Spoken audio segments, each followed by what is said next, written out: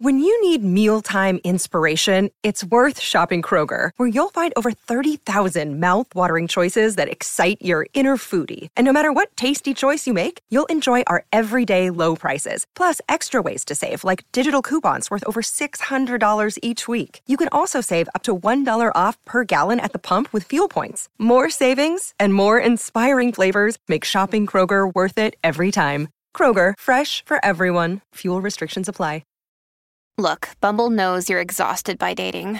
All the, must not take yourself too seriously, and 6'1" since that matters, and what do I even say other than, hey? Well, that's why they're introducing an all-new Bumble, with exciting features to make compatibility easier, starting the chat better, and dating safer. They've changed, so you don't have to. Download the new Bumble now.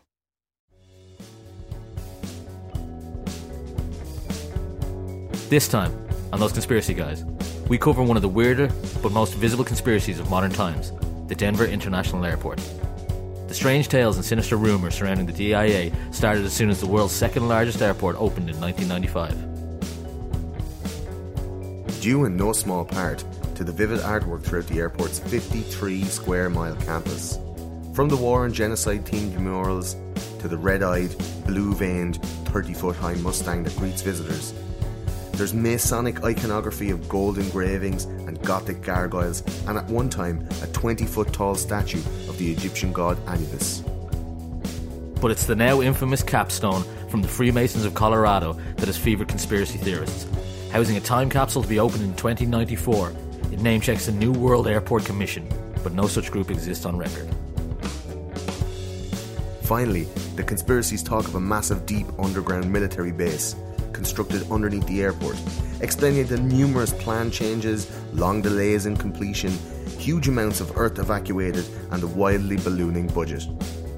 A base that will be a hub for a new world order and will be used as a staging ground for their global domination agenda. Could the airport and a secret underground base be hiding a sinister true purpose? Could it be a key facility for a new world order or black government site? Was the airport built on an ancient Indian burial ground? Could the artwork be alluded clues to all of this and more? Find out now with Those Conspiracy Guys. It's the Denver International Airport. Hitler, Roswell, JFK, cryptozoology and NSA, global woman and 11 government lies. Tell them all about it, those conspiracy guys.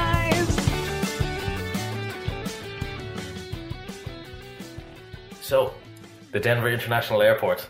This is a pretty well-known one in the conspiracy circles. This one's up there with a lot of the big, more recent kind of conspiracy issues. It's one of the ones that's more updated than, say, like 9/11.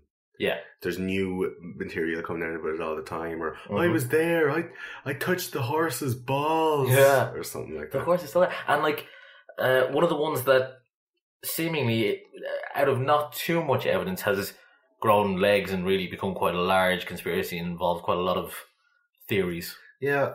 In looking up the Denver International Airport conspiracy for this show, there's not really a whole lot of concrete evidence. No. But there's an awful lot of speculatory YouTube videos and, really tenuous articles written about. It's speculative. That's the perfect word for it. Speculative. If you look at a lot of this information online, a lot of the videos will be thrown up about Denver Airport, you'll see that there's a lot of information thrown at you, but it's all completely baseless. And you're watching to the end of the video expecting something to come up to corroborate something that was said. That's not to say that there's nothing happening. Yeah, that's not to say it's not a weird place. I mean, we're not getting off the fence straight away at the start by it didn't come from nothing. But it if it walks like a duck. Yeah. We'll eat that duck. we will with some crispy pancakes. Mm-hmm. But Paul, it's one of the weirder conspiracies we're going to talk about, and it's a bit reaching. Yeah. And I'm glad to be talking about it on Those Conspiracy Guys. It's one of the wilder ones. When I first heard about it, when I first looked in it, it was incredibly wild. The theories went all the way to, this is the staging ground of the coming New World Order's apocalyptic agenda of changing the way the world works and taking over and creating a slave planet. Yeah. Like, it was almost legitimizing the New World Order, putting a tangible base of operations to this ineffable, unprovable entity of the NWO. Like, there's guys that are still hanging on to that George H.W. Bush, quote of like, we want to see a new world order. You know, that really weird, like, 90s clip. Yeah, 1991, I believe it was. Do you know what date that was he gave that speech? September 11th. It was September 11th. Yeah. And it was a really poignantly dated announcement. Yeah. You know, 10 years to the day, and there'll be some new world order. He and his cronies and cohorts were working towards that new world order, and we're happy to tell you, I'm going to give you 10 years, and we're going to make some strides. But it was like, you know, blown up on every internet, you know, conspiracy theory website or whatever. Since then, anything that's talking about the New World Order has George Bush saying the words New World Order. I mean... And 10 years to the day, those towers fell. There really was an explosive move forward into the New World Order. Yeah. But what is the New World Order? Nobody knows what it is. But now that they have Denver International Airport to point at and go, we really don't know what's in there. It's really fucking weird looking from the outside. Do you know what Denver International Airport is to me? It's a conspiracy wedding cake. Right? Mm-hmm. If anyone's ever been to a wedding, you see the cake. You're looking at it, lovely icing, you know, a bit of decoration or whatever. You're waiting for your one to cut a slice off it because you're like, just a little bit of cake with this coffee. And you don't know what's inside it. Could be sponge, could be biscuit, could be chocolate, could be, you know, some weird like red velvet. But you don't know until you actually have it in your mouth. Mm-hmm. That's what Denver Airport is. From the outside, it looks like a lovely, you know, contemporary design, and it's got like millions of people going through it every year. Planes flying in, planes flying out, people going on holidays, people, you know, travelling for business. It's a fucking airport, lads. Yeah, it's an airport. That's what they do. It's a fucking airport. Mm-hmm. But it's the weirdest airport in the world. Yeah, the people who want to put a face and a location, a postal address on the New World Order are saying, Denver International Airport, kids, that's where it's all happening. There's some shit going on there. And the more I was looking it up, the more maddest shit that I've ever seen. Yeah. Like, lads going, I think, blah, and just shitting into their keyboards. Going like, this is a thing, and you can't say it's not a thing. Yeah, and it's been proved by a thing on a wall that I'm interpreting my way. Yeah, it's artistic interpretation, basically, or whoever has the best imagination wins conspiracy monopoly or whatever. Like, well, that game that where it was the word, and then Sandy Toxvig, that angry lesbian, would have to guess what the word meant. Call my bluff. Call my bluff. It's conspiracy my bluff. No, call my conspiracy. There's no catchy. You have to have bluff in it. You have the word bluff somewhere. Call my bluff. Conspirator bluff. Call my conspirator bluff. It's not Nobody to will roll know off. That Sandy Toxvig can't say that. Yeah. She'd be all like, well, I can't do a visual gag in a podcast, I suppose. No. But I can see what you're doing, and that's very toxic. Yeah, very shoulders up around the ears. bad posture, Sandy. Yeah. So I'm saying, like, she was the female version of Clive Anderson. She really was, yeah. I don't know. Am I not? I don't know. So Denver International Airport is a wedding cake. You don't know what's inside of it. But the people who are shitting stuff into their keyboards and saying it's this, it's that, definitively can't be correct. But it's a really nice one to ruminate on. But those conspiracy guys' motto is question your sources. And for this, the sources that you will find on the internet about this are all tenuous and made up and artistically interpreted. It's one of those where, I mean, it's not completely baseless. The sources are the source material that comes from inside the airport and outside the airport. It's fucking weird. The information about the building of the airport and things like that. There's some weird things. There's some really questionable things going on. But the leap you got to make to make it mean something apocalyptic is quite a leap. Pretty big leap. Same one Indiana Jones made in the Temple of Doom. It's a big old leap. The penitent man. Only the penitent man shall pass. But, so, like, let's take us through some of the facts then of Denver International Airport. Well, let's start at the beginning. The very beginning starts in kind of 1980 to 1983 period, when this idea of building a new airport in Denver, Colorado is gestating. So there was an airport in Denver, yeah? Stapleton International Airport they already had. Perfectly functional. 5 to 6 miles outside the city centre. Too close, maybe. that's another thing. Local businesses and people would say it was too close. There were planes flying overhead. It wasn't a handy commuter hub that close to the city. It's possible. It's true. Yeah. I could imagine. Anyway, that was one of the excuses. Maybe excuse is not the right word. Yeah, but for a city with a fully functioning airport that doesn't seem to have any particular problems, they were just like, it's too close and it's too noisy and let's move it out. Yeah. You know, and it's better to spend a couple of billion building a new airport than it is to keep going the way it is to deal with this situation. So eventually, through the 80s, the plans come together, the funding comes together from the federal government, from local authorities. Serious absolute funding, yeah. And the plan gets set in place. The plan is to have the entire airport open up, functional and running by October 1993. So in 8 years, they've come up with a couple of $1 billion to put this thing of funding, together. Yeah. They've lobbied in Washington. They've got the money together for this. That's serious cash, man. Yeah, serious work. And you know, I mean, you've got a city that I've never been to Denver myself, but I would imagine one of kind of a growing metropolis, international hub of a city, and they thought, why not get a massive international airport in here? Why not build the second biggest airport in the world? Where would you need that? I mean, possibly the second busiest and most exciting city in the world. No. Denver, Colorado? No, just... No? Just Denver. Just Denver. Simple old Denver. I think geographically, maybe because it's like in the center of America, pretty much, that it's used as a dropping off hub. Do you know, like it is, if you switch flights and, you know, if you... I suggest you go on right now and try and look for any kind of Delta airline flights to anywhere in the world, and you'll find that you're probably switching either in Hartfield in Connecticut or you're switching in Denver International Airport. Yeah. And you'll have a layover there. That's what Atlanta Airport is also a very popular switching over airport. But they have all these, did you see all these deals they have now? You know, people are saying, like, be able to fudge your plane fares by booking, like, 2 airports ahead of where you actually want to go. So if you want to fly to Denver, you put in, like, Chicago, and then you just don't get on the flight that goes from Denver to Chicago. Just get off to Denver. And it's cheaper to do that than to get a direct flight to Denver, because they'll, like, you know, they'll only charge you for the first half of the flight or whatever. Yeah. It's really, really weird way of doing it.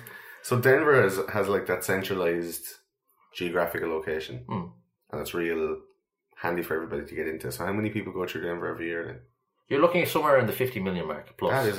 That is a serious amount of people. The last figures we looked at were 2013, and it was 53 plus million people. So 53 million. So like an eighth of the population of America. Yeah. Went through this airport. Like, went through the security, the biometric checks, and the X-rays, facial scan. So they have, like, in 8 years, they could potentially scan everybody in America. Every person who wants to travel. Not obviously the massively obese ones that can't. Yeah, or the non-passport holding deep southers. But I don't think you have to have a passport to. Oh, not internal flights, of course. Yeah. They'd all be switching internally. And I mean, you know, you get those 2-for-1 seat deals for the fat people. And then it's a question of how do you get people to Colorado? You legalize marijuana. Boom! And suddenly you're getting a lot more visitors than you would have used to. Yeah, you are. And then people are like going, I like it around here. There's a lot of cake. It'd be scary to walking through that airport if you were stoned, wouldn't it? It would be terrifying. I'd imagine there's a few medical marijuana people that are just like blazing the last of their stuff before they go through the security point. And then they have to walk past those murals, they have to walk past the gargoyles. The weird art. I saw a picture online when I was researching for this, and we saw, you know, the way when you're going up to the airport terminal, or you're coming up to the security check, and people have to throw away their bottles of water that they haven't bought in duty free. Yeah. Because it's like, it could Can't be have fucking outside petrol. water, yeah. I don't know what the fuck. It could be a shoe bomb. It was really funny. They had a bin, like just a plastic shopping bag bin, and it had like bottles of water, and like 3 or 4 different bags of weed. Because apparently you're not allowed to like take weed out of Colorado into another place, but you're allowed it's legal to have it in the all airport. time, yeah. So the lads are all like, "Oh fuck it! Why would you throw a bag of weed away when you're about to get on it? Just eat the fucking Eat the thing. Just eat it. Yeah. Have the greatest flight you ever had. Get a slice of carrot. Get 2 slices of carrot cake. Put the weed in between it and eat it like a sandwich. That sounds delicious. Yeah, the icing and help wash it down. So 53 million people every year, Paul, go through Denver. So that's in eight years they can biometrically scan everybody. Mm-hmm. This is a big airport we're talking about. And this isn't like 53 million people wouldn't be taking this airport to capacity. You're talking about an airport that has over 6 million square feet of public space. of just public areas. That's a phenomenal amount. It's a huge airport. It's the second biggest airport in the world after Saudi Arabia, which has the biggest airport. How big is the footprint? It's 53 square miles, or 34,000 acres. Or if we have any Canadians listening, 137.27 square kilometres. That's a serious size, like. That's a big airport, yeah, and it was built, designed for expansion as well. It's got areas where it can be made bigger if needs be. The campus itself, it isn't covering the entire campus. 53 square miles. Is there anything that we have that's like comparable to that, so we can make a comparison to the audience? Yeah, there's a 53 square mile farm down in Wicklow. Have you been there? No. Avondale Farms, no? As far as the eye can see. No, I can't think of anything. There's nothing in Ireland that big. Yeah. No single structure anyway.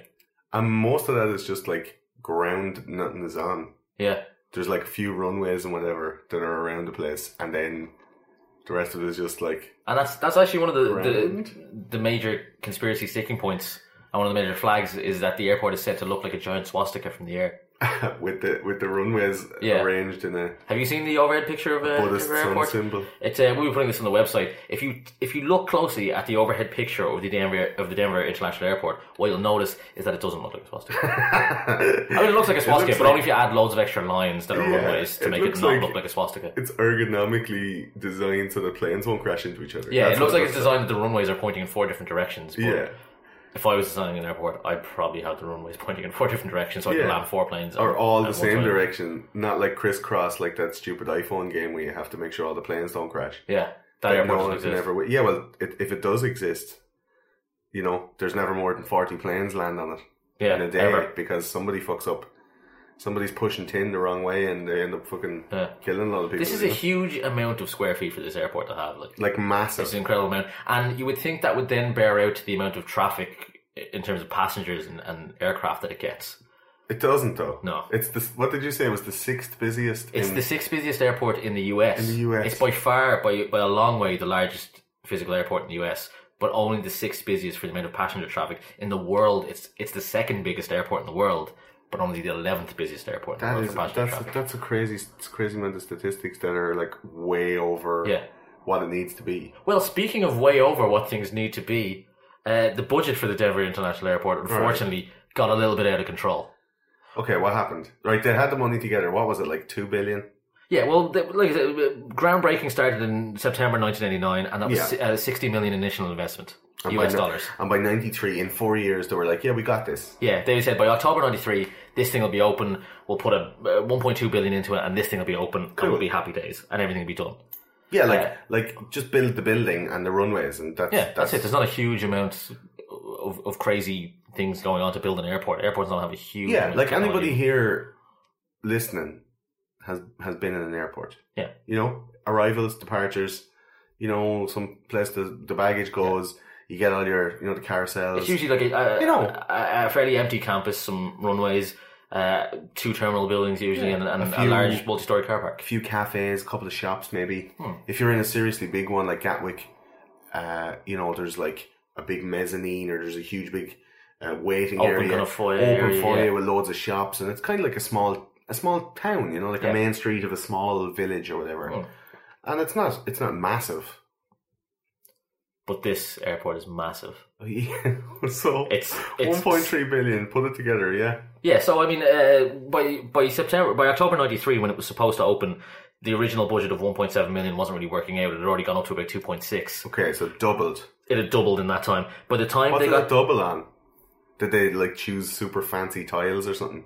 They had some gay guy going in there going, fountains everywhere. I want fountains. First of all, there's a huge amount of concreting need to be done to make a building that large. Right. So by 1994, your budget has doubled, and the airport's still not ready. They've pushed the final opening date to February 1995. So by February 28th, 1995, the official opening date of the Denver International Airport, the budget had got to $4.8 billion. Jesus. So they tripled. Yeah. This was an original set budget of max $1.7 billion. How do you do that, like? I don't know. How do contractors... Is that seems to me like maybe, you know, some business guy was like, come on, Paddy, come on, Johnny, I have a nice little, you know, we'll dig a hole and we'll fill it again and say it was a mistake. Yeah. It sounds like that. It sounds like there was a lot of building going on Or we'll buy a load of like building materials, and you can bring them off and do them on other jobs, and we'll just lump the bill onto these lads. They give me a blank check, so I just enough copper pipe to go around the equator 5 times. Just like stock up on loads of pot noodles and that. What do you want? What do you want from the shop? I have a blank check here, 4.8 billion. Well, a lot of it just went on a lot of the things that are in there. There was, let's look at a few of the numbers. 110 million cubic yards of earth moved. Which includes just 36 million cubic yards. Million moved in just a single 18-month period. They moved 36 million cubic yards of earth. A lot of excavation went on. So they dug up basically a massive chunk. Yeah, they built it kind of on the earth, sort of in a flat piece of land, and for some reason excavated a huge amount of earth underneath it. What could they be putting down there? Well, lots of things, it seems. Denver International Airport has... This is one of the things that raises the suspicion that when you read out... Like, obviously someone who's reading those statistics, we struggle to find out, like, what was comparable to 53 square miles. Like... We struggle to understand how you could balloon your budget from 1.7 billion to 4.8 billion. Yeah. Without anyone noticing for a federally funded building. Like, how many millions of excavation was there? 110 million cubic yards of earth moved in the entire construction. So 110 million cubic yards. That's a lot. Like, that's a lot to find something to be comparable to. Like strip mining or whatever, you see those things. Yeah. Or the Grand Canyon. Yeah. Like, how many cubic yards of earth would fill the Grand Canyon? Did they dig, like, a Grand Canyon, which is one of the 7 wonders of the world? Yeah. Out from underneath Denver Airport. Like, how deep is this motherfucker? Do you know what I mean? Yeah. Like, I was watching a YouTube video that said that Denver is one of the higher cities in the US. It's up on, like, way above sea level, you know? Right. It's a mile high, let's say. So there's a lot of earth to dig down into. It wouldn't be that hard to... You're not going without through, hitting the water table. Yeah, you're not going through loads of bedrock. You're not going through loads of stuff. You know, it's from mountain creation, you know, like tectonic movement and stuff like that. So you're right up high and you have a lot of ground to work with. Like, a lot of stuff to work through. So if they're digging down 8-9 floors and it's 53 square miles of digging down, that's a lot of earth to be moved. Yeah. If you're watching that being done, going, that's a big ass fucking hole in the ground. That's a huge amount of excavated underground facilities. Yeah. And no wonder you're asking the questions that you're asking, like, real suspicious, like, there's something going on there. Of course there's something going on there. Motherfuckers digging like a massive anus out of the earth. Yeah. Like a giant earth belly button that's a huge hole, and then filling it in with stuff that they don't know what's in there. People are going to be like, what did you put in there? That was a really big hole. What you put in there? What did you put in there? Why wouldn't it make people suspicious? Yeah, exactly, man. Such as, we know that on the 7th level down is the baggage system, the now infamous baggage system of Denver International Airport. They had an automated baggage system which had sort of...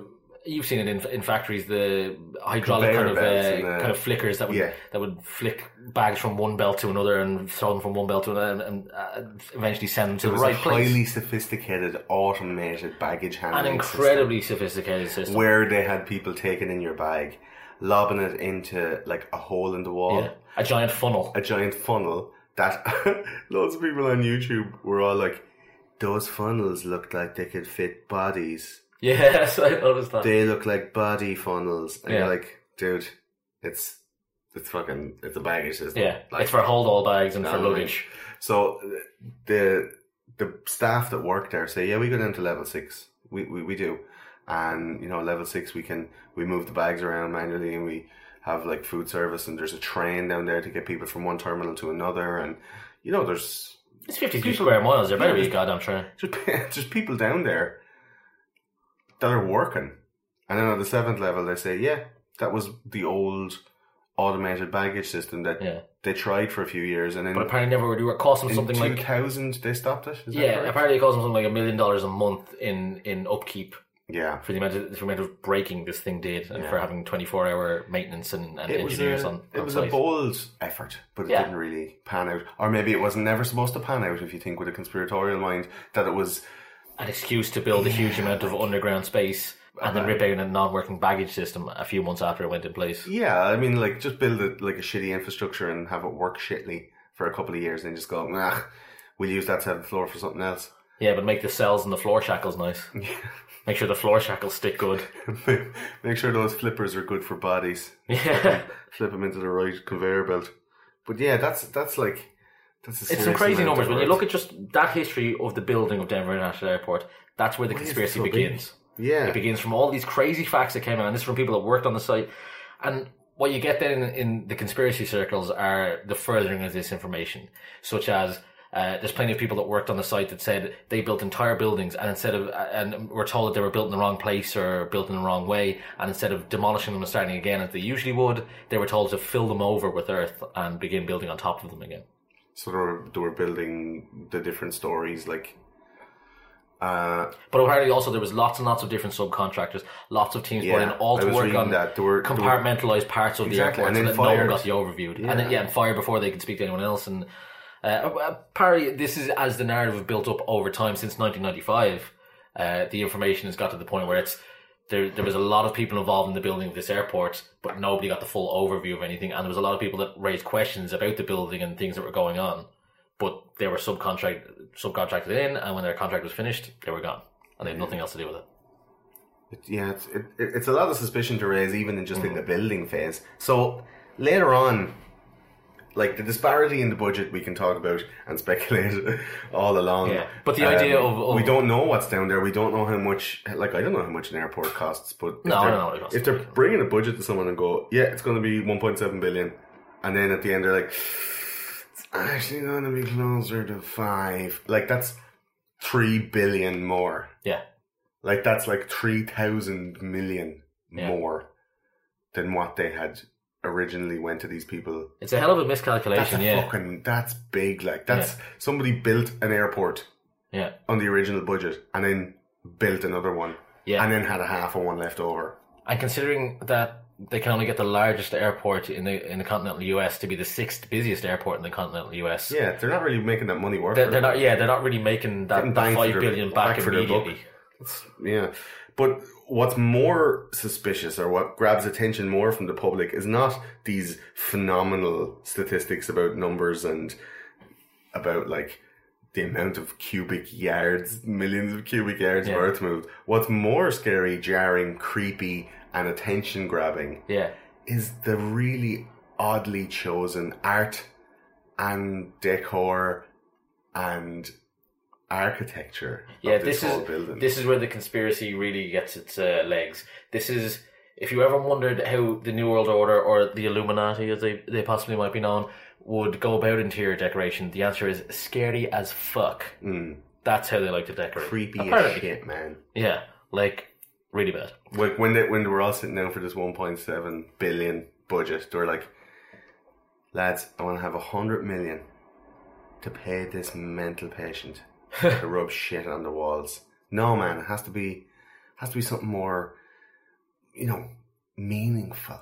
Yeah. Like, okay, let's draw a giant gas mask Nazi alien ramming a sword up a dove's arse. That sounds... Wait, where is this going? On the wall, right when you walk in the front door. Of what, like a war museum? No, like of the airport. Of an airport? Yeah, you walk right in the front door. I don't believe you, sir. And you have like a 20-foot giant Nazi gas mask, scimitar, machine gun wielding soldier ramming the sword up a dove's arse in front of a letter from a 14-year-old girl in Auschwitz, lined by a load of women cradling dead fetuses, and at its feet are the children of all the races of the world lying dead on a pile of bricks, with a rainbow over its head. That's the first picture that you'd see when you go into the airport. How do you feel about that? Terrifying? 100 million. 100 million we're going to give that guy. 100 million. Yeah. The guy's name was Leo Tanguma. Leo Tanguma. This motherfucker is a Mayan, right? Yeah. His people have predicted the end of the world. So coming up to December 21st, 2012, a lot of people were looking at these pictures going, does he know something that I don't fucking know? Yeah. Like, what's... Is Leo Tanguma trying to tell us something through these murals? So, I always equate this, it's almost like a wish for this virus that's going to come and wipe out the planet wipe everybody off the planet, and these Georgia Guidestone's prophecies of having only 500 million people on the planet. I equate these to people's wish and longing for a zombie apocalypse. Yeah. Like, I've heard people in the streets, mostly people I know and friends of mine, but I've heard people in the streets saying, yeah, bring on the apocalypse. Yeah. Like, I cannot wait. Like, they've just finished dealing with a member of the public who's been a fucking douche nozzle. And then as they walk away, I hear that person saying to themselves, oh my God, I can't fucking wait. A little bit of chlorine in the gene pool you hear from people. I cannot wait for the fucking apocalypse, man. Those people won't survive, and I'm glad of that. Like, this kind of stuff is going on. I'm equating what's going on in Denver Airport with those people's longing for, like, a cleansing of the earth. Do you know what I mean? Like, personally, there's a couple of people we could do without. Yeah. I'm saying that straight up. I'm not, I don't want to get into an abortion debate, or I don't want to get into anything like that. But there are a few people walking around that we could do without. We could do without them. Would the world be a worse place for that? Probably not. It'd probably be a better place. There's too many people making more people that they don't want, need, or can care for. Yeah. There's too many people. Stop making people. Yeah. There's enough people in the world right now. Enough people. Yeah. But what this set of murals, which is the main there's the linchpin in the conspiracy behind the Denver International Airport, is these really fucking creepy, scary murals. So have you got a list? Leo Tanguma, the Mayan artist who made these, right? Because Mayans apparently know what's up. What's happening. They know what's up. They know. So they got Leo Tanguma. They watched the first episode of Lost when oh shit, I know what that is. I know what that is. It's all a dream. Yeah, it's all just one. I used to read Word Up magazine. But, Leo Tanguma has his two massive murals in the Denver International Airport. The Children of the World Dream of Peace. This is kind of a two-part mural over two walls, and what you see is what you've described. The first part is the gas mask stormtrooper, sort of killing everyone. And then, as you said, the rainbow that kind of spirals out of him. The from swoop of his scimitar, which is, that Arabic curved sword. Yeah. That a lot of people are saying, they're putting Islam, they're putting Islamic Muslims are bad, Muslims are going to kill everybody. Yeah. The connotations into that art where the scimitar, that curved sword, is also a Masonic symbol. A very strong Masonic symbol. You don't see it often, but it's definitely part of that. It's part of the iconography. It's not Islam, everybody. Yeah. Fucking relax. It doesn't immediately mean Moors and Morgan Freeman from Kevin Costner's Prince of Thieves. Yeah, it's not. It doesn't necessarily mean that. It's not going to be like some Nazi ISIS agent wearing a gas mask is going to sterilize all the women in the world. Yeah. That's not...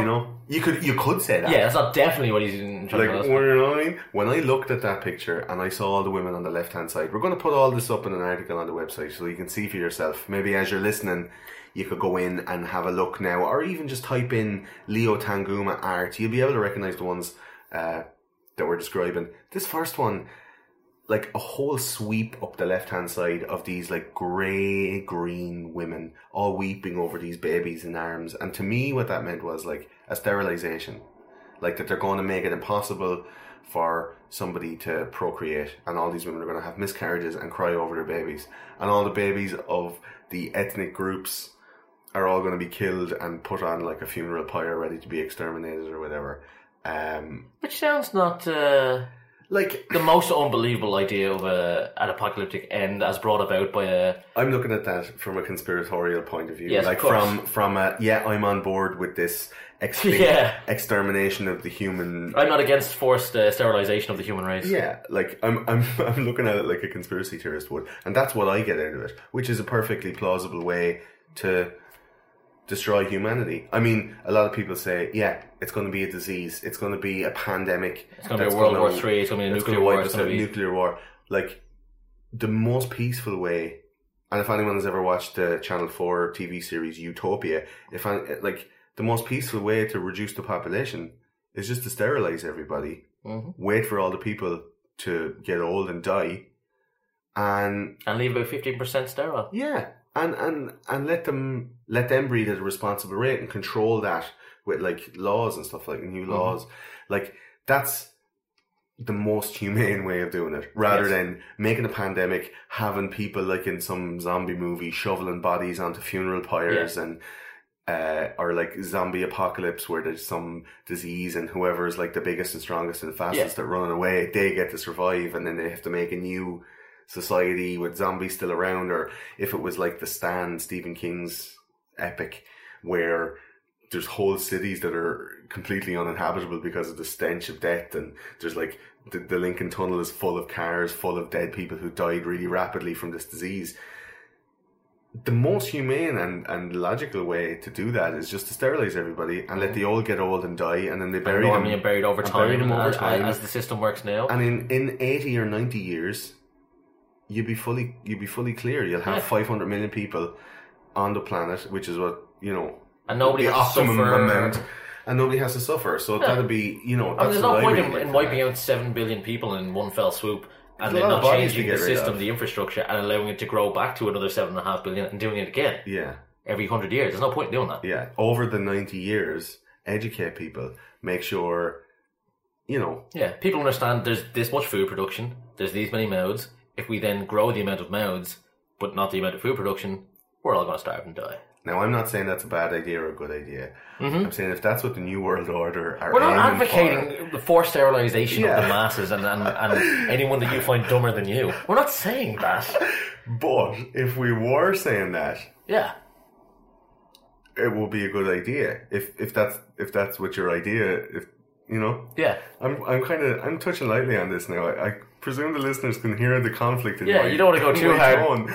I'm not saying it's a good idea to do that. You're saying that you came up with it first. But if you thought it was a good idea, it's not a bad idea. Yeah. Do you get me? I know you're feeling me. You're feeling me. You know it's not the dumbest idea you've ever heard. I know if you can hear there's a helicopter. There's a spy plane helicopter. Yeah, it's been circling overhead for a while. It's I think we're talking about the New World Order so much.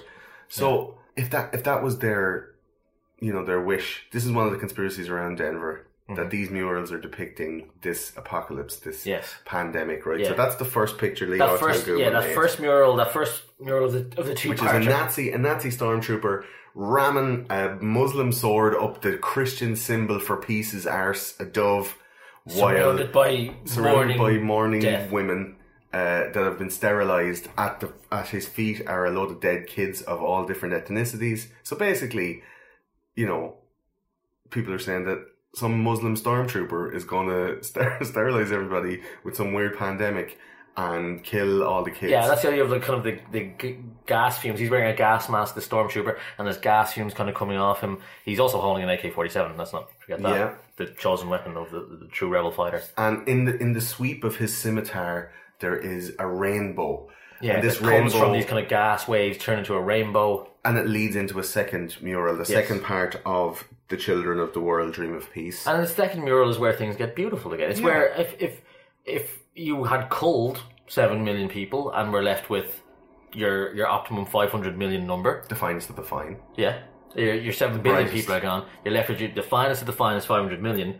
What you're going to have is that same soldier, that same stormtrooper with his evil gas mask lying prostrate and dead on the ground. Yeah. His AK-47 there on top of him. And 2 lovely, peaceful doves of peace sitting on his lap. Yeah. Unharmed from their earlier scimitar anus attack. Their scimitar anuses unfettered. Yeah. And then what you'll have is the children of the world collecting up the arms of the world, the swords, the scabbards, the guns and the hammers of the world, and wrapping them in their national flag and bringing them to a small, austere-looking German boy who's going to beat them into something more useful.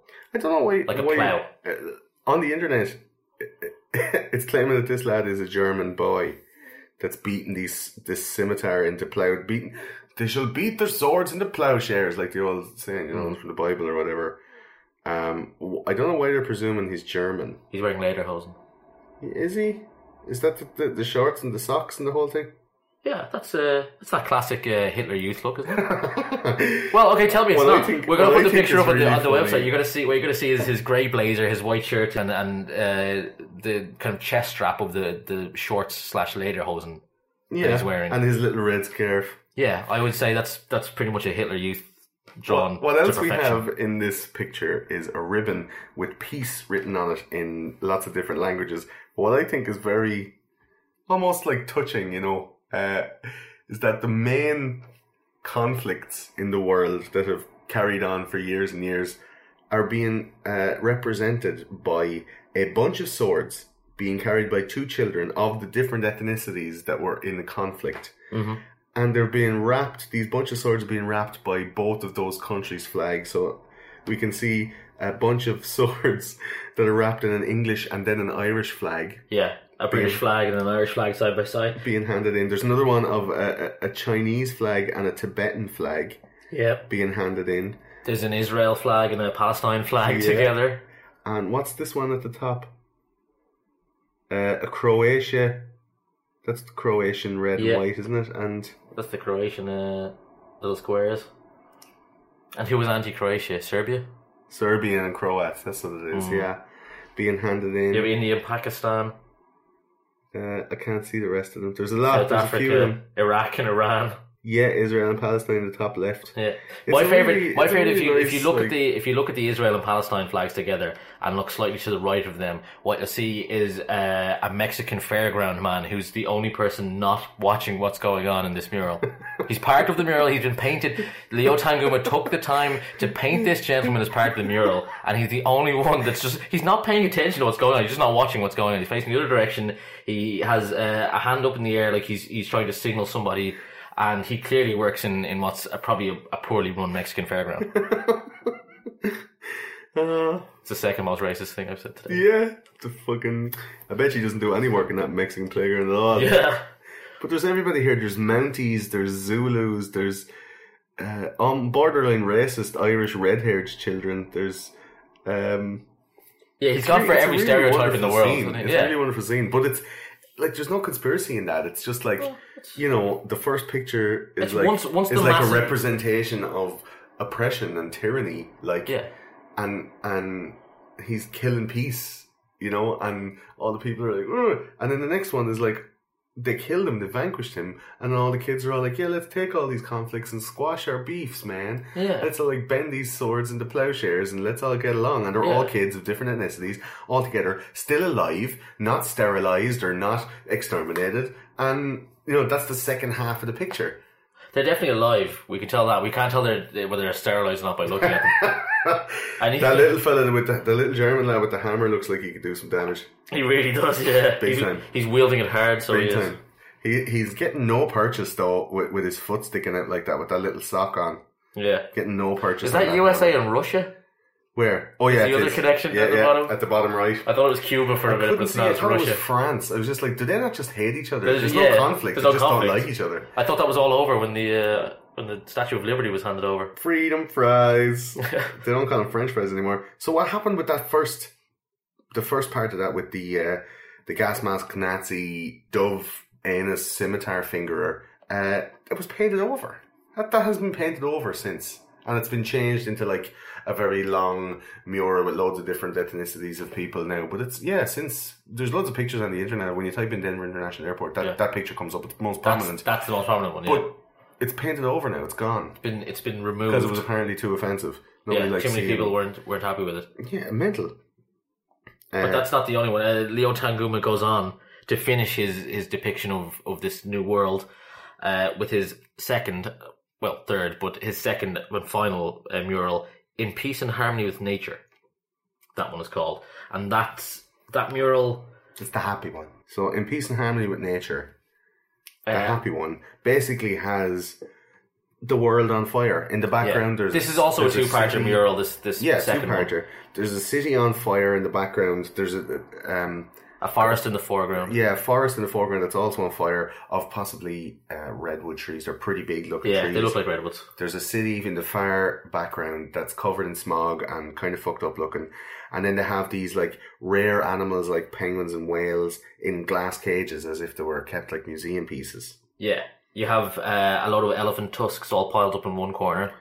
And a sea turtle at the bottom. And they all look fairly dead, to be honest. The sea turtle has not had a good day. These kids of different ethnicities, they're all kind of praying over a leopard, a dead leopard. Leopard, with some flowers like a graveside. But what's what's a little bit more unsettling is that in the foreground we see 3 human coffins. Yeah. What's 3 corpses in 3 coffins. Yeah, I'm trying to find a good version of it so I can see exactly who's in those coffins. Yeah, it looks like possibly an African woman on the far left. What you've got is a Native American kind of elder in the middle coffin, and what looks like a small European girl in the far right coffin. Yeah, perhaps of Semitic descent. Yes, she has a Star of David. She's also clutching a Bible. Yeah, that doesn't tell. That doesn't tell a lot, really. It's, you know, you can see the symbolism in it. Mm-hmm. On face value, it's not really sinister. If you're going to read into, you know, the conspiracies of ethnic cleansing, or, you know, 500 million people left, you could say that, yeah, they're going to get rid of all the black people, all the Indians, and all the Jews. Yeah. Because they were the 3 that were put in the coffins. And they're going to burn all the forests and kill all the animals and fuck up all the stuff. Yeah, and all the people that would be left would be just in shock and agony at what's going on in the world, unable to do anything. But then we step to part 2 of this mural. And much like the first mural, where part 1 is fairly depressing, part 2 becomes a little more enlightening, becomes a little more happy, and shows a slightly better world. There's a redemption. There's a redemption involved. So in part 2, where we see in part 1 we saw a couple of whales jumping out of the water looking very unhappy. Now we see a couple of whales jumping out of the water looking happy. Smiley whales. Smiley whales, and a person there to reach out and touch them. We see the leopard that was dead in the first one is now alive again. And it has like a smiley partner, and they're all like sitting around with a couple of cubs, and everyone's like, they're all chilling. Yeah, the coffins are missing now. The same girl that was freaked out over the dead leopard's body before is now standing over what looks like a sort of a strange orchid plant. So yeah, some crazy rooted, multicolored, shining plant that's supposed to be a metaphor for like a deity, perhaps. I was reading. There's different, all the different ethnicities are all represented. They're all alive. They're all in celebration of this wonderful plant. I don't know what the plant is supposed to mean, but yeah, and it seems like it's all the kids from the first mural have grown up now and become adults. Yeah, and everyone's happy out. Yeah, it's all the same sort of ethnicities involved, but now in older. The first part of this horrible depiction, there's one girl standing at the back, and she's holding a section of a Mayan tablet. Yeah, what's clearly some sort of like a Mayan, Incan, Sumerian kind of a tablet. Yeah, that kind of a sun engraved on some other kind of. It was associated with, you know, the Mayan prediction of the end of the world in 2012 and whatever. You know, it's all really heavily read into it. Do you think Leo Tanguma was all about that? Do you think he was all about that was part of his overall artistic view? That he was told, hey, make sure you have some conspiratorial shit in here. Like we want to get the message out, but just not bring some of that Mayan juice with you. Yeah, not so subtle. Yeah, it's not unbelievable. It's not a crazy idea that the artist was looking to say this. But I mean, the problem with the Denver airport is not just these murals. There's other art that's freaking people out on a daily basis that travel through there. They're 4 pretty like fucking weird examples. They are. If you're commissioned to do a mural in a government facility in a large public building like an airport, I'm not sure I'd go with 20-foot high stormtrooper. Yeah, I'm thinking I'm just about to get on a plane. It's post 9/11. I'm American. I'm shitting myself if I'm seeing a big giant scimitar wielding fucking gas mask Nazi guy. Like, I'm shitting myself. I'm not getting on a plane in an airport that has that I have to drive 50 miles an hour to get to for a half an hour. Do you know what I mean? It's horrific enough to be hard patted by a TSA agent. Like the idea that you have to be staring at this soul crushing mural before you do that is terrible. But alright, so that's the murals. Like, they're creepy, they're weird. I think a lot of people on the internet are looking far too much into the imagery of it. But what's the scariest part when you're driving up to this motherfucker? You're not even in the airport yet. You're driving up the driveway. You're getting ready to come into, you know, departures lounge. Yeah. And what's standing greeting you? Yeah, as you're coming up Pena Boulevard, going into the Denver International Airport, the thing that greets you is the Mustang. This famous Denver Airport Mustang. This incredible, famous Mustang. It's blue. Cerulean blue. Yeah, like with really veins, and it has like dark veins running from its.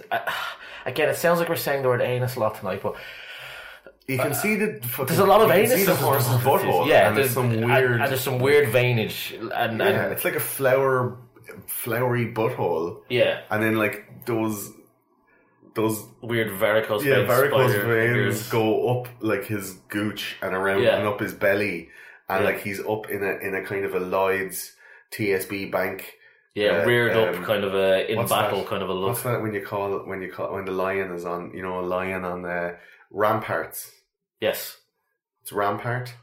You know, when a lion is on a crest of a family, and he's up like on his haunches. Yeah, that Dutch lion. What is that called? I don't know. Yeah. Do you know when they're? I think it's rampart. It could be. Yeah. I call it rearing when a horse does it. Yeah, it rearing up. Yeah. So it's rearing up, and it has like, if it could have like fire coming out of its nostrils, it would. Yeah. And it has like red lights in its eyes. Yeah, they put glowing red lights. Red lights. The artist put glowing red lights in its eyes. That's fucked up. And what you gotta understand is, every time why we say did you do that? The artist, like anything can be explained away by artistic vision. And you can always say the artist had this idea of this is what he was doing, but somebody signed off on this. Somebody used taxpayer money to pay for this, and looked at it and said, "Yeah, I can't see that coming back to hurt me. I can't see anybody calling into a talk radio station and going, did you see that thing that my tax dollars paid for at the front of the airport? That £9,000 in weight. £9,000 cerulean blue, high, 32 foot tall, red-eyed, fucking veiny anused, ginormous horse. Mm-hmm. What the fuck? It'd be good to find out what the hell's going on there by speaking to the artist that created Luis Jimenez. Can we speak to the artist, Luis? He was commissioned in 1993 to create this artwork for specifically for the Denver International Airport. It wasn't installed in 2008, but there's a very good reason for that. How come? In 2006, Luis Jimenez died. Unfortunately, yeah, the artist died before he could finish. It was finished by it took him 10 years to get to the point where he made the head, and then the head fell on him and killed him. It severed an artery in his leg. He bled out. He died painting the head blue. It was then his interns and his family that finished off the rest of the horse in less than 2 years. This seems like an intern move to put those weird veins in the horse's anus. You think? Yeah. As tribute, as homage to a man that suffered with piles all his life? No. He died from like an arterial cut, so they're all we gotta cover this horse in veins, man. We gotta make bulging veins all over this horse's legs. Just as a tribute to Luis. I didn't even think R. of that. R.I.P. Luis. But yeah, the head fell on him and killed him. Mm-hmm. That's unfortunate. Yeah, but that puts such a spooky, creepy element on that horse. That horse was as terrifying as it was, and then it had taken a life already, and before it had been put anywhere at all. Like when people say, "Oh, I saw that horse outside the Denver International Airport, that Mustang, it looks murderous." It is murderous. Okay, it has murdered. It's killed somebody. I can see why they put a horse at the Denver airport. The Denver Broncos, like, of course. Yeah, okay, horse, you got it. Cool. Why make it so fucking weird and scary? Why not put a John Elway? When already there's like, if it's put in there in 2008, right? They know that this fucking crazy red-eyed scary horse is going in there after these weird, like, Nazi gas mask murals have been there for like 10 years, and people are like going on the internet going, this place is fucking creepy. Yeah. They're going, do you know what else is going to be creepy? This massive vein anus blue with 30-foot horse. Murderous horse. Where do you fucking see this thing going in here? Like the manager of the Denver airport. Yeah. Whoever's artistic director or design director. Serious fucking... Yeah, that dude or woman is fucked up. Anyway. Yeah. But that's not where it stops. That's not the weirdest statue. That's really the beginning. No. One of the weirdest statues, one of the ones that like garners a lot of coverage in the conspiracy circles, but turns out probably doesn't have that serious connotations, was a 22-foot tall statue of Anubis. Yeah, people shit themselves when they saw that being put up. Mm-hmm. Like, they were like, why is the New World Order putting up a giant Egyptian statue at the front of this fucking... They're laughing in our faces. Yeah. But people are convinced there's a New World Order, like, HQ. Yeah. So when they put up this... So when giant Mustangs... pagan symbol... And statues of Anubis start appearing, people say, hey, they're fucking with us now. They're just trying to make it obvious what's going on here. And this 26-foot high statue of Anubis was erected at the south end of the Jeppesen Hall, which is the large kind of hall main right, thoroughfare, yeah. the main People thoroughfare hang out lounge there in the the most. airport. Weighed 7 tons, but it turns out there may have been a good reason for it. There was a Tutankhamun exhibit, the famous Tutankhamun exhibit, that was at the Denver Art Museum, running from the 1st of July 2010 to January 2011. So why wouldn't it be there? Bit So of why wouldn't it be there? advertisement. It was Anubis on tour, it turns Yeah, out. and it had been in loads of airports before, I read. Yeah. And loads of city centres. They just lash it up there and people are like, what the fuck? Yeah. But these people who are trying to make a massive conspiracy out of Denver really latched onto it and were like, Yeah. what the fuck? I still see posts from the time of people going, have you seen this? Yeah. The New World Order laughing in my face. Yeah. And you're like, no dude, it's a fucking advertisement. Yeah. Chill the fucking beans. Yeah. If you go on the back of it, you see there's a Tutankhamun exhibit. Yeah. And that might be fun to go to. Relax a mundo. So, But that's, there are that's, other statues. That's though. not where it stops. That's not the only statue. That one seems easy enough explained away, the Anubis statue. Ones that aren't as easily explained away are the gargoyles. Okay. Where are the gargoyles situated? And brilliantly named. As you know, we love the naming of things here on Those Conspiracy Guys. And we love anyone with a clever turn of phrase for a name. And the artist who made a couple of gargoyles, too, that he put in the baggage area of Denver International Airport, decided to call them the Notre Denver Gargoyles. Wow. Yeah, that guy's on it. Right in there, man. On it like a carb on it, that's So all. gargoyles are usually put onto Gothic cathedrals to ward away evil spirits. They're twofold. Yeah, usually they're sometimes they're part of a guttering system. Funnel and they're rain away from, yeah. They're a cornerstone in a guttering system, and also, as I said, to ward off evil spirits. Yeah. To I think the ward off evil spirits was put on after. Being an ornate cornerstone for a guttering system is probably their primary purpose. probably the primary function, but you don't need to make a corner guttering stone into the shape of a demon or anything. Yeah, I mean the That's history your of choice to gargoyles do that. is probably Yeah. questionable enough. Like it could get its own episode in itself. But Yeah.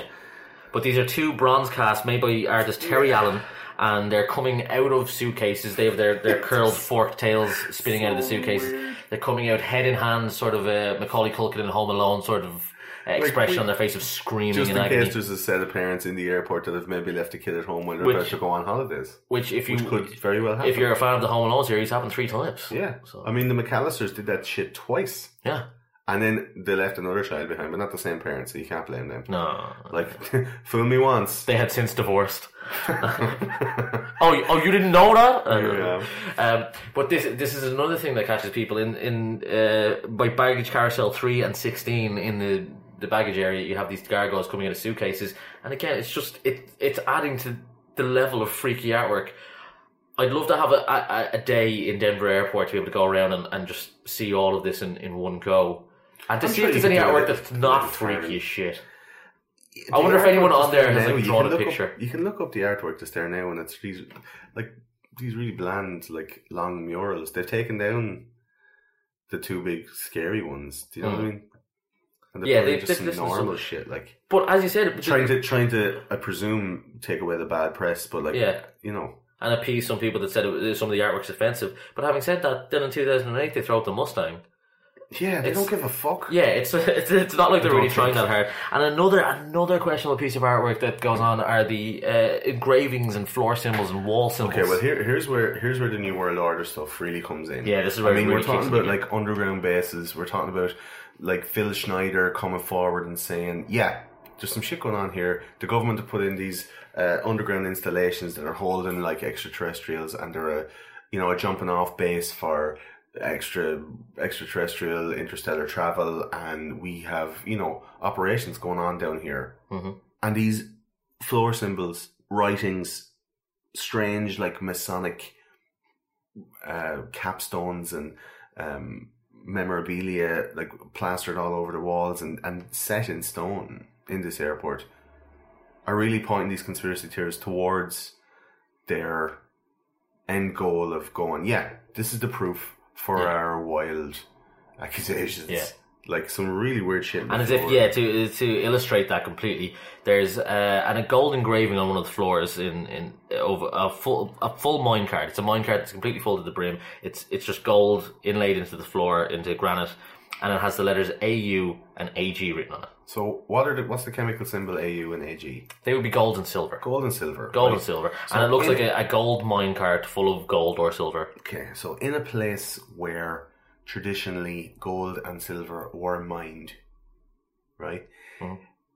Is it strange to have a gold mine or a minecart full of AU and AG? Referring back to the history they're in, such as the way you mean that the airport itself is designed like many teepees.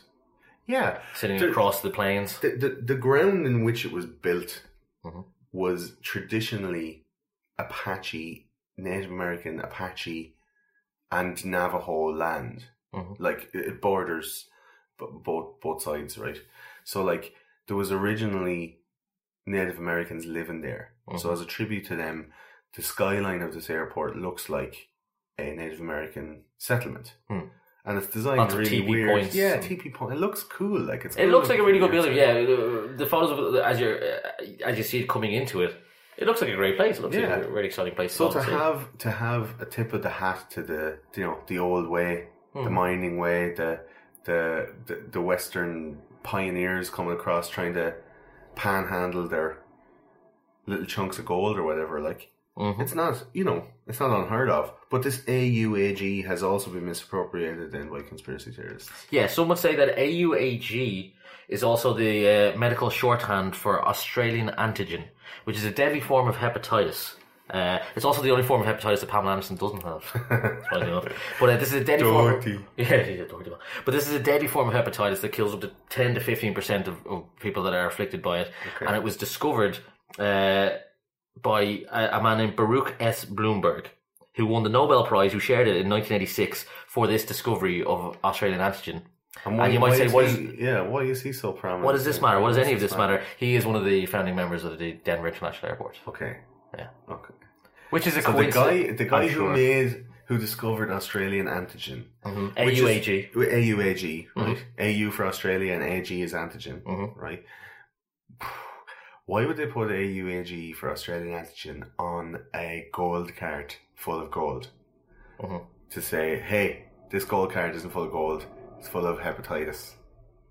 That we're bringing to you. Because we want 10 to 15% of you dead. Yeah, but 10 to 15% is not reducing it from 7 billion to 500 million. No. Hepatitis is fully curable. 10 to 15% is enough to really piss off the 85% that are less of a populace. Yeah, to be afraid of 10% of people that they get some weird hepatitis from. Now, I was reading up about hepatitis. Not for my own personal... Yeah, when was research. this? This was for this show. No. This is for this show. Like, I don't... Right? So I was reading up about hepatitis for this show specifically, right? And apparently this Australian antigen, if it was given to people, would almost inoculate them from hepatitis. They wouldn't get hepatitis from this antigen. It's a culture. It's not hepatitis. It's not like you have hepatitis and then you fucking fuck somebody else and then they have hepatitis through bodily fluids. Do you know what I mean? Yeah. This is an antigen. So if you did inject somebody or or gas them with gas them or put it into their system somehow, or put them into a giant long shower and spray them with it, you would be basically inoculating them against hepatitis. Like that's what this Australian antigen. It's not going to kill people, and they'd have like an allergic reaction to it, and 10 to 15% of people would have an adverse reaction, and they may die. But what will probably happen is they will get another inoculation, and the hepatitis will be cured from their body. So this isn't like people are going, it's hepatitis. This is the fucking thing that's going to kill everyone. They're really reaching for this AUAG, and it's not something. It's not like. It's not a disease that can be a global pandemic to kill, 6.5 billion people. This Australian antigen is not fatal. Yeah, what I think you're looking at is where Baruch Bloomberg's name joins with Australian antigen and then joins with one of the founder keystone members. They're putting all these things together and going, that's what it is. That's what it is. Maybe the AUAG has been, genetically engineered into some form of super hepatitis or whatever. But like... But this isn't the only strange floor symbols in the Denver International Airport.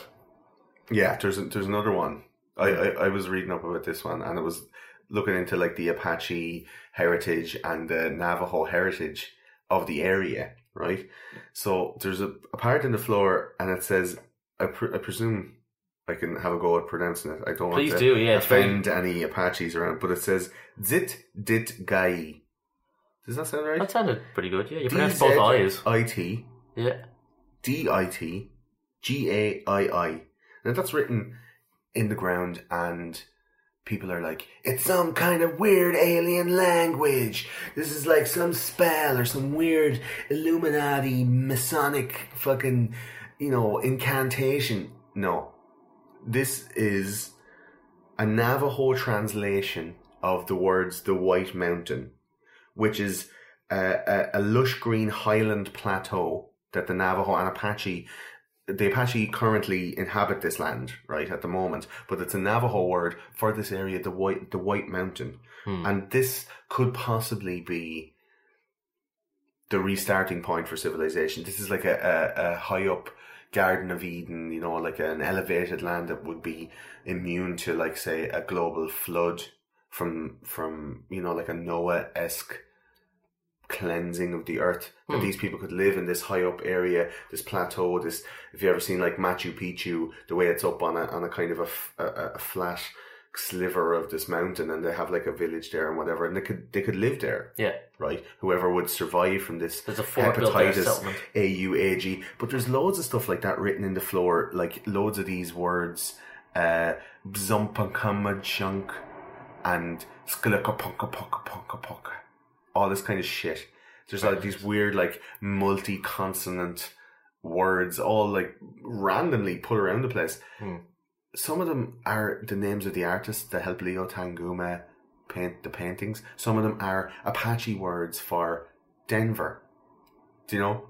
It's like really weird associations are made with these things. Yeah, really random. Really random, like, what is that word? Is it alien? Is it Illuminati spells? Is it like incantations? No, it's just some words that some dudes had from around the time, and they were like, yeah, I want to write my name on this shit. Like, blam, have it in like gold inlay inside the marble floor. Like, blam, I want to have my name there. It's not a fucking weird spell. Yeah. Do you know? There's a little too much read into those floor engravings. I think so. Yeah, I definitely think so. And easy explained away, but that's not the all. And but of all the artwork, the crux of the matter, where it all comes together is the capstone. Yeah, the capstone is the thing that I think spilled off this New World Order conspiracy in the first place. Yeah, like this New World Order bent on the conspiracy has come from this capstone. It was signed at the bottom. The novella of this conspiracy theory was signed off at the bottom, like the John Hancock of it is on this capstone.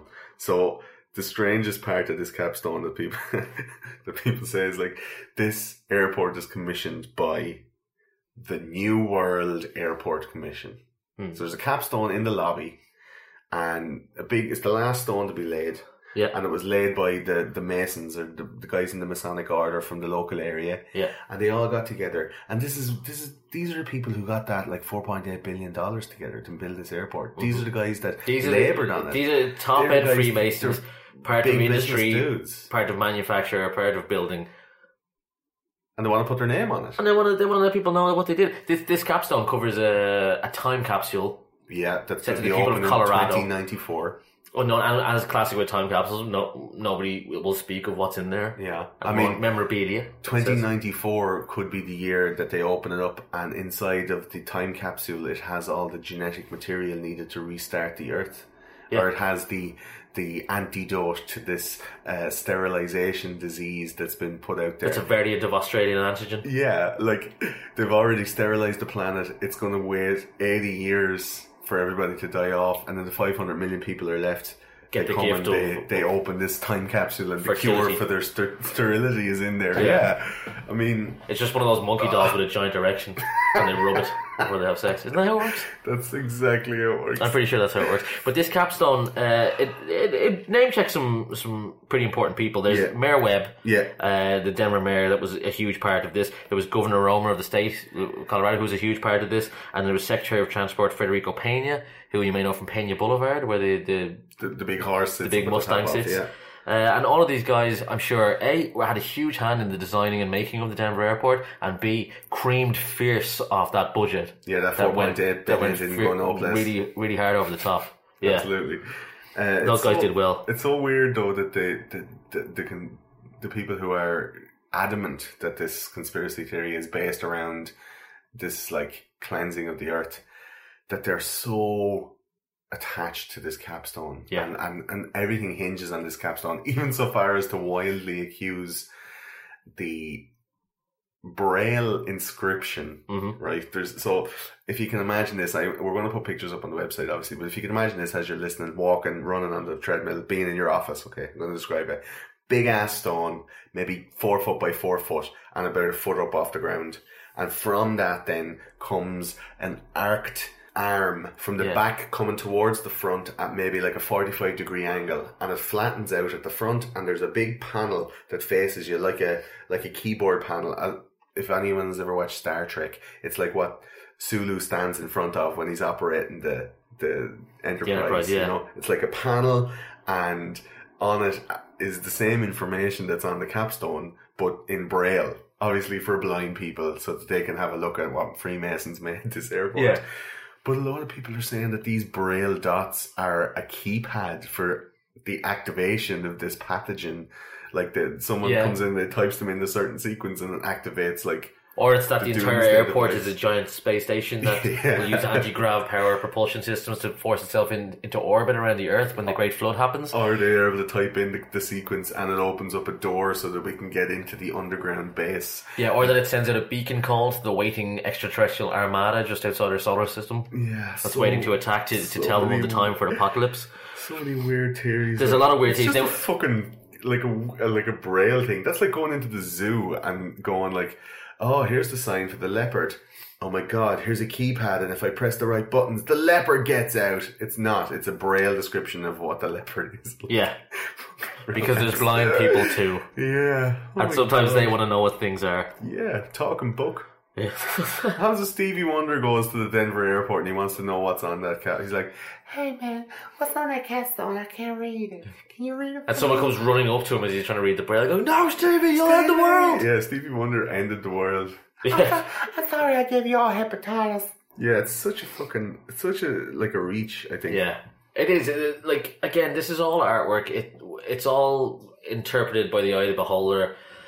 It can mean anything you want it to mean. And I mean, the murals can, while being oppressive and dark on their first parts, can be seen as beautiful and enlightening in their second parts. Second part, yeah, it's a typical like artistic tool, you know, of juxtaposition of like light and dark, or horrible and beautiful, or you know, life, death, all that stuff. That's what art is. Like you're finding beauty in something horrible, or you're finding, you know, something interesting in something mundane. Yeah. People like a lot of Dutch artists all through the 15th and 16th century painted grapes, but the best ones were painting the grapes and made people go, fuck, them are nice grapes. They're just grapes. They were really. But I've seen pictures in the Louvre, rooms and rooms of motherfuckers painting grapes, but them were good pictures of grapes, man. Yeah, they really caught them grapes. I was looking at that going,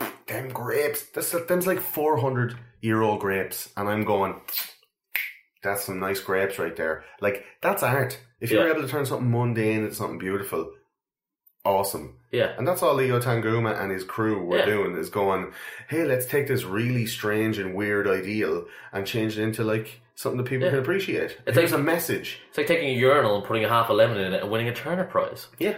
That's essentially what they did. But you can do that. Yeah, but that happens in the real world. We don't call those people New World Order flunkies. I think it's a confluence of all of this information. It really is, though. I mean, like, everything we've talked about so far. If you say it all out in a row, and put all the names on it, and you see all the pictures, you go, yeah, there's something going on there. Something weird's happening in that place. It's something weird. It's ineffable, though. We can't put our finger on what it is. Yeah. But it is weird. I mean, if we were to say one artistic director, one interior designer was at fault for all the artwork, you can put it down to his taste. He was at fault for the strange actions in the building of the airport. He was at fault for some of the unnecessary systems of the airport, such as 6 large fuel tanks that it has that can hold 2.73 million gallons of jet fuel. Like, who needs that much jet fuel? A spaceship. A New World Order, but a spaceship. That's 10.33 million litres of jet fuel, and it has a pumping system that can pump up to 1,000 gallons, 3,785 litres for our Canadian friends, a minute. That's a lot. That's a lot of jet fuel. That's more than your average airliner would be able to take. That's one of those things where you think, like, what are they pumping into? What are they fueling? Could it be, could Denver International Airport be a jumping off point for interstellar space travel? Is it going to be, 53 square miles of UFOs lining up to try and get a bit of petrol so they're able to fly off to the nearest planet? Do you know what I mean? Mm-hmm. Is it going to be a stopping off point for a set of evacuation spaceships that are going to take the elite 1% of people, off the planet onto a new further existence? Like, why have 10 million gallons of fuel? Like, why do that? Like, 10 million litres. Why have 10 million litres of fuel? Like, that's fucking ridiculous. It's a huge amount. Yeah, everything ridiculous. About this airport seems supersized unnecessarily, and that's what's given rise to kind of the greatest angle of the conspiracy theory on this, which is that there's a dome. We've spoken about domes before. A deep underground military base. This I can get on board with, right? I can get on board with the fact that they're going to build an airport. 1.7 is the budget. They dig a big ass fucking hole in the ground, and then they make a dome out of it. And use the airport to cover it over. Yeah, disguise it with an airport on top. Yeah. Like, yeah, right, that's feasible. For a conglomerate of businessmen to, build an airport and then mock the 53 million people a year that are going through it with their end of the world pathogen plan by putting up pictures and then a capstone that basically signs Kilroy was here on the floor of the airport, and then leave loads of little clues all around and basically stick their fucking middle finger up against all these people going, we are going to kill you, you're still using our airport because you're fucking mugs and you can't figure out a different way to transport yourselves. Wah. Like, that's ridiculous. Maybe somebody's listening and saying it's equally ridiculous to imagine that they'd have a deep underground military base at the airport. Could it not be like a slice of both pies? Mm-hmm. Could it not be a thing of, they have a deep underground military base there, and to throw people off, they're making such a fucking ridiculous effort to throw it in your face and go, That's an idea we've spoken about before in other topics, such as September 11th, where you have Duper's Delight. Yeah. What you have is... It's people believe the big lies. Yeah, it's a scientifically recognised thing. When people tell lies and then they're successful at that, they get that bit of joy, that bit of excitement, that thrill, that giddy thrill from a little smirk, from fooling someone, from duping someone. The Duper's Delight.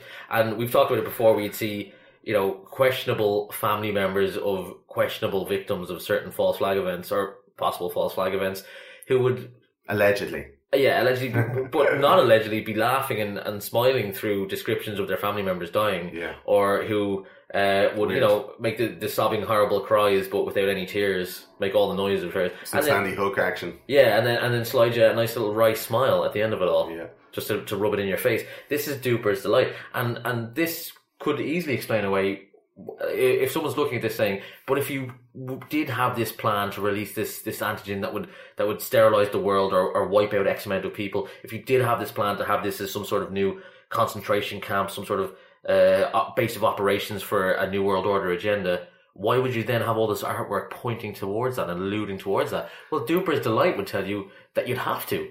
That you couldn't do all of that and spend all that time and keep it also secret and covert without having some giddy thrill involved in the open for yourself to keep yourself going. I think if there was a plan that was that insidious and that widely involved, like that the whole world would have to be involved in that kind of thing, and it'd have to be a multinational coordinated event to be able to release that pathogen without some country being able to find a cure for it and be able to, snip it off at the balls and not let it fester and kill off the millions of people that it was supposed to do, and it wouldn't have its full effect. Mm-hmm. That's assuming you don't have the third level education, science and medical community all wrapped up in your pocket. Yeah. These people, if that's the plan, they know exactly what the fuck they're doing. Yeah. But I'm saying, why would you let people know if you're operating at that level? Mm-hmm. I don't think that... Why would you let anything out? Yeah, that personal human foible or that fault, it wouldn't come out, I don't think. I don't think it would come out that hard. As in a worldwide conspiracy now, that all conspiracy eyes are on Denver International Airport now.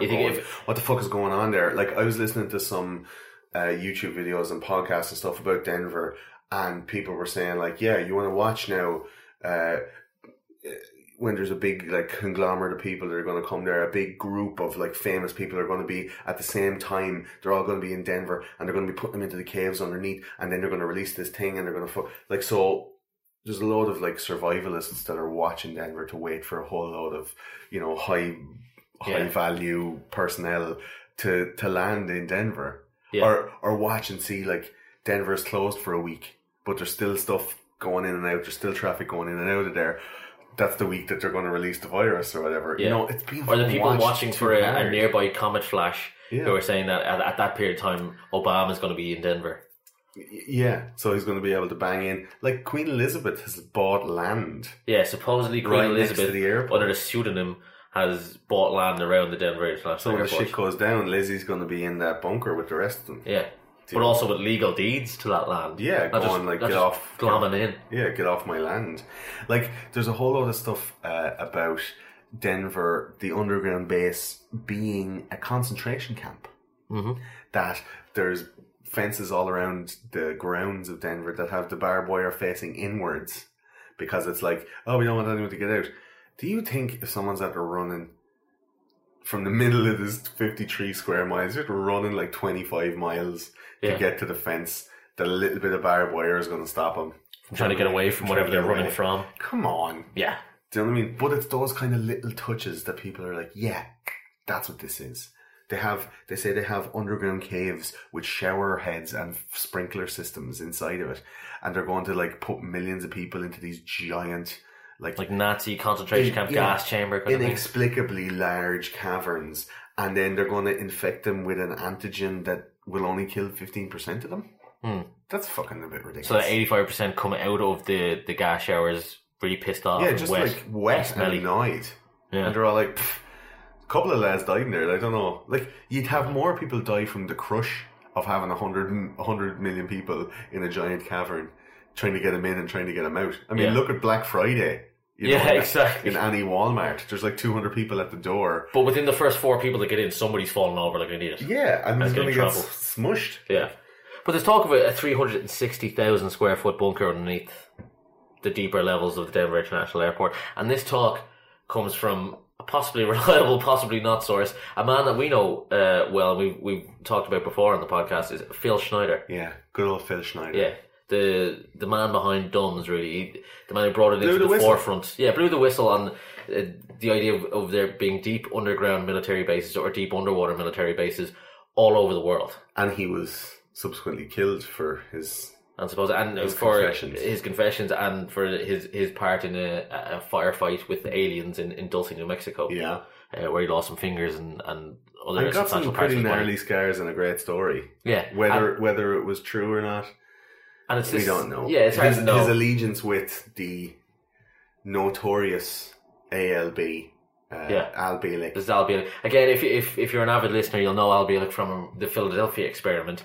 He's the man that's to a high percentage, to a majority percentage behind all the conspiracy tales behind the Philadelphia experiment. And we, in researching Al, came to the conclusion that he might be insane. And an incredibly exciting and entertaining insane person, but an insane person. Insane. Yeah, Al Bielek is 10 pounds of shit in a 5-pound bag. That is sort of what he is, yeah. He's a bit of a liar. And he's the one who picked the phone to Phil Schneider, who personally, I'm still on the fence a little bit. Yeah, I think that Al has taken Philly for a ride and got him on this like conference circuit to make a few bob off him and to legitimise his lies, perhaps. But Phil seemed to have a little more truth about him. If only for the fact that he said he had 3 fingers blown off by an alien, and he was missing 3 fingers off one of his hands, and also had a very, very suspicious death. Who slashes their wrists that many times and doesn't, Yeah, so it was. But he was, choked to death as well by rubber tubing. Rubber tubing, he used one of his catheters to choke himself to death. How did he do that with no fingers? Yeah, he choke himself. The manual dexterity to choke yourself to death, and then cut your own wrist. The physical fortitude to do it, yeah. But it was apparently Al Bielek who, if you remember his story, he had travelled into the future, and there in the future had been on a train system that in the future he went to the future and then got a job. Yeah, as any good industrialized American would. He got a job as a tour guide in the year 2537, something like that. I believe it was like 500 years in 500 years in the future. Anyway. I don't think it was then though. No, it was when he came back and he was still working with Dr. von Neumann. Yeah. In Montauk is where he had these time trains, and he says that he worked for the US government and lived as albeit like as a normal person at the same time, and anyone who knew him at that time and saw him about might not have known because he was working for the government, because he was going on these time trains that would go back in time, and then he'd go off and do 8 hours work, and the train would deliver him back to where he was standing a second before he'd actually left. The moment he'd get a day's work done in a second. Yeah. And that's why no one ever knew he had this secret life doing all this work for the government, because it was all in zero time that didn't exist. Yeah. And he says that one of these trains that he took, these time trains, and went through underground tunnels that could get up to incredible high speed, I'm guessing 88 miles per hour, it wasn't needed for time travel. Yeah. One of these trains went underneath the Denver International Airport. These tunnels that traverse the whole United States. All of the United States, he says. These magnetic trains. Yeah, one of the thoroughfares was Denver International Airport. So he got on the phone to his good friend Phil Schneider and told him that he should start investigating the Denver International Airport for underground military base. And if any man was to know, it would be Phil Schneider. The man with the expertise to know. Like, he was an engineer and an explosives expert. Yeah, an expert and an inventor of the deflagration method of melting rock. Yeah. To create smooth tunnel walls immediately. Well, it was Phil and his ingenuity that managed to find Stuart Webb, who was an excavation professional and someone who had worked in the Denver International Airport, in the excavating and in the building of the underground bunkers. And he supposedly got Phil in for a video expose, which again we'll have a link to on the website, you'll be able to see online, which is just kind of a grainy video of what looks like I don't know, an underground. There's a video on YouTube of Phil Schneider describing what's there, and it looks ropey. Like, yeah, I mean, it's not exactly highly detailed around, but I mean, it looks like a hidden camera kind of shuffling around some dark hallways. If you believe Phil Schneider's credentials or whatever, it could very easily be hoaxed. And it was Stuart Webb, Phil Schneider's inside man in the Denver International Airport, is the one who said he was privy to 5 large multi-story buildings that were built in kind of a star configuration just south of Jefferson Hall, the main these terminal. Are the ones that were built and then told, that was a mistake. They're built in the wrong position. Cover them in. Yeah, bury them, cover them over with soil, and then begin building on top of them again. Yeah, that's something that you if you wanted to hide 5 big buildings that you'd paid for, you'd hire one crew in to build them, fire that crew, hire another crew in to cover them, fire that crew, and then hire another crew in to build on top of them. Mm-hmm. And that's probably where the 4.8 billion came up, because they were hiring and firing like madmen. Yeah. But this is kind of what gives rise to the main leg of this conspiracy theory, which is that there's this massive underground base underneath the airport. Surely all these builders and all these engineers, do they not talk to each other? Do they not communicate with each other at all? Like with Denver International Airport being such a worldwide conspiracy, do these engineers and workers not have any means of communication with one another? Apparently not. I mean, I myself came across some earth-moving forums. Yeah.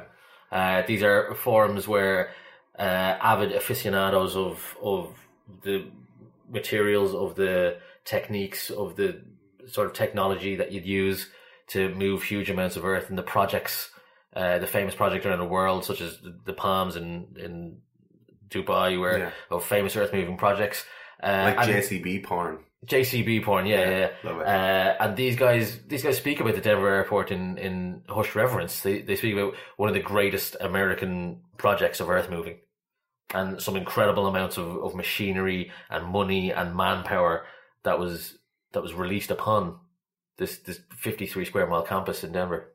So it's unprecedentedly large.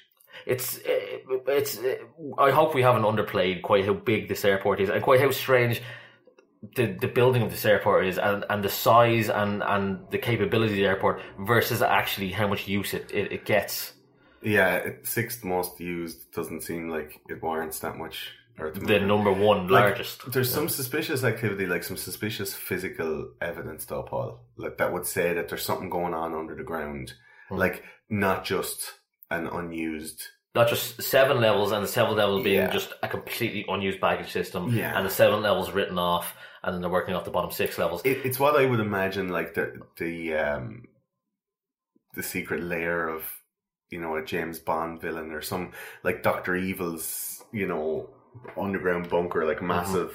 Like a Cheyenne Mountain kind of NORAD kind of NORAD, or like something from or the Matrix. Australian server banks. The Matrix had that underground city, like, and that's what I would imagine is under there, if it is going to be, you know, something. What was that underground city called in the Matrix?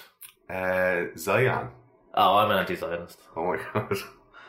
Of Matrix movies, of the Wachowski brother and sister's brother. Oh my god. Yeah. Can't say anything. Okay. You can't say anything these days. So the physical evidence that there's something going on under there, it comes in drips and drabs. There's not a whole lot of it. One particular set of incidents where in 2007 14 aircraft complained of having their windscreens smashed due to an apparent like electromagnetic pulse coming from underground. So they're doing some tests, maybe like a magnetism, like deep earth magnetism tests. Maybe it was like some kind of weapons testing. Maybe a fields generator. Yeah, maybe it was an inexhaustible energy source. You know, could have been a UFO landing. Could have been that. Could have been anything. Physical evidence of electromagnetic pulse. But what we do know is that ultra low frequencies. It was anomalous for that many windshields and windows in planes to be broken. Yeah, that it happens. Planes at high speed in flight can be hit by birds, by debris, by St. Elmo's fire, and can have cracked windshields. That is possible. Sitting on the runway and sitting on the tarmac in one area of Denver Airport, and in one day for 14 airplanes to have their windows broken. That's it's unprecedented. Isn't it? And Denver Airport themselves said they believed it was incredible changes in temperature, going from hot to cold immediately. Which I don't know if anyone from Colorado, from the Denver area, wants to email us and let us know. Do you have incredibly fast changes in temperature where it goes from hot to cold in a few minutes' notice? Do you find that you have all the food in your fridge when you open it, it's already cooked? Like, it saves time at dinner, it's handy. Yeah. But it's not really good for you if you're getting microwaved in your bed. But then you go back 5 minutes later and the food's frozen again. Yeah, that's pretty odd. Yeah. But I mean, that's what they're saying. There's huge weather changes. Yeah. Right there. Yeah, that's the universe. They're saying huge weather changes. They're saying there's high winds, grit and dirt in the flat plain area that's built on cause these breakages. But 14. Yeah, the FAA, the NTSB, I presume Great Lakes Airlines, all the different airlines that had their planes break. Pointing the same way to get the same bit of grit. Hit at the same point, and get hit by the same gust of wind at the same time. Yeah, it was Great Lakes Airlines only had one of their planes have their windows smashed, but they halted all flights for the day because they weren't sure what was going on. This was quite a strange anomalous event where it was reported in lots of mainstream media.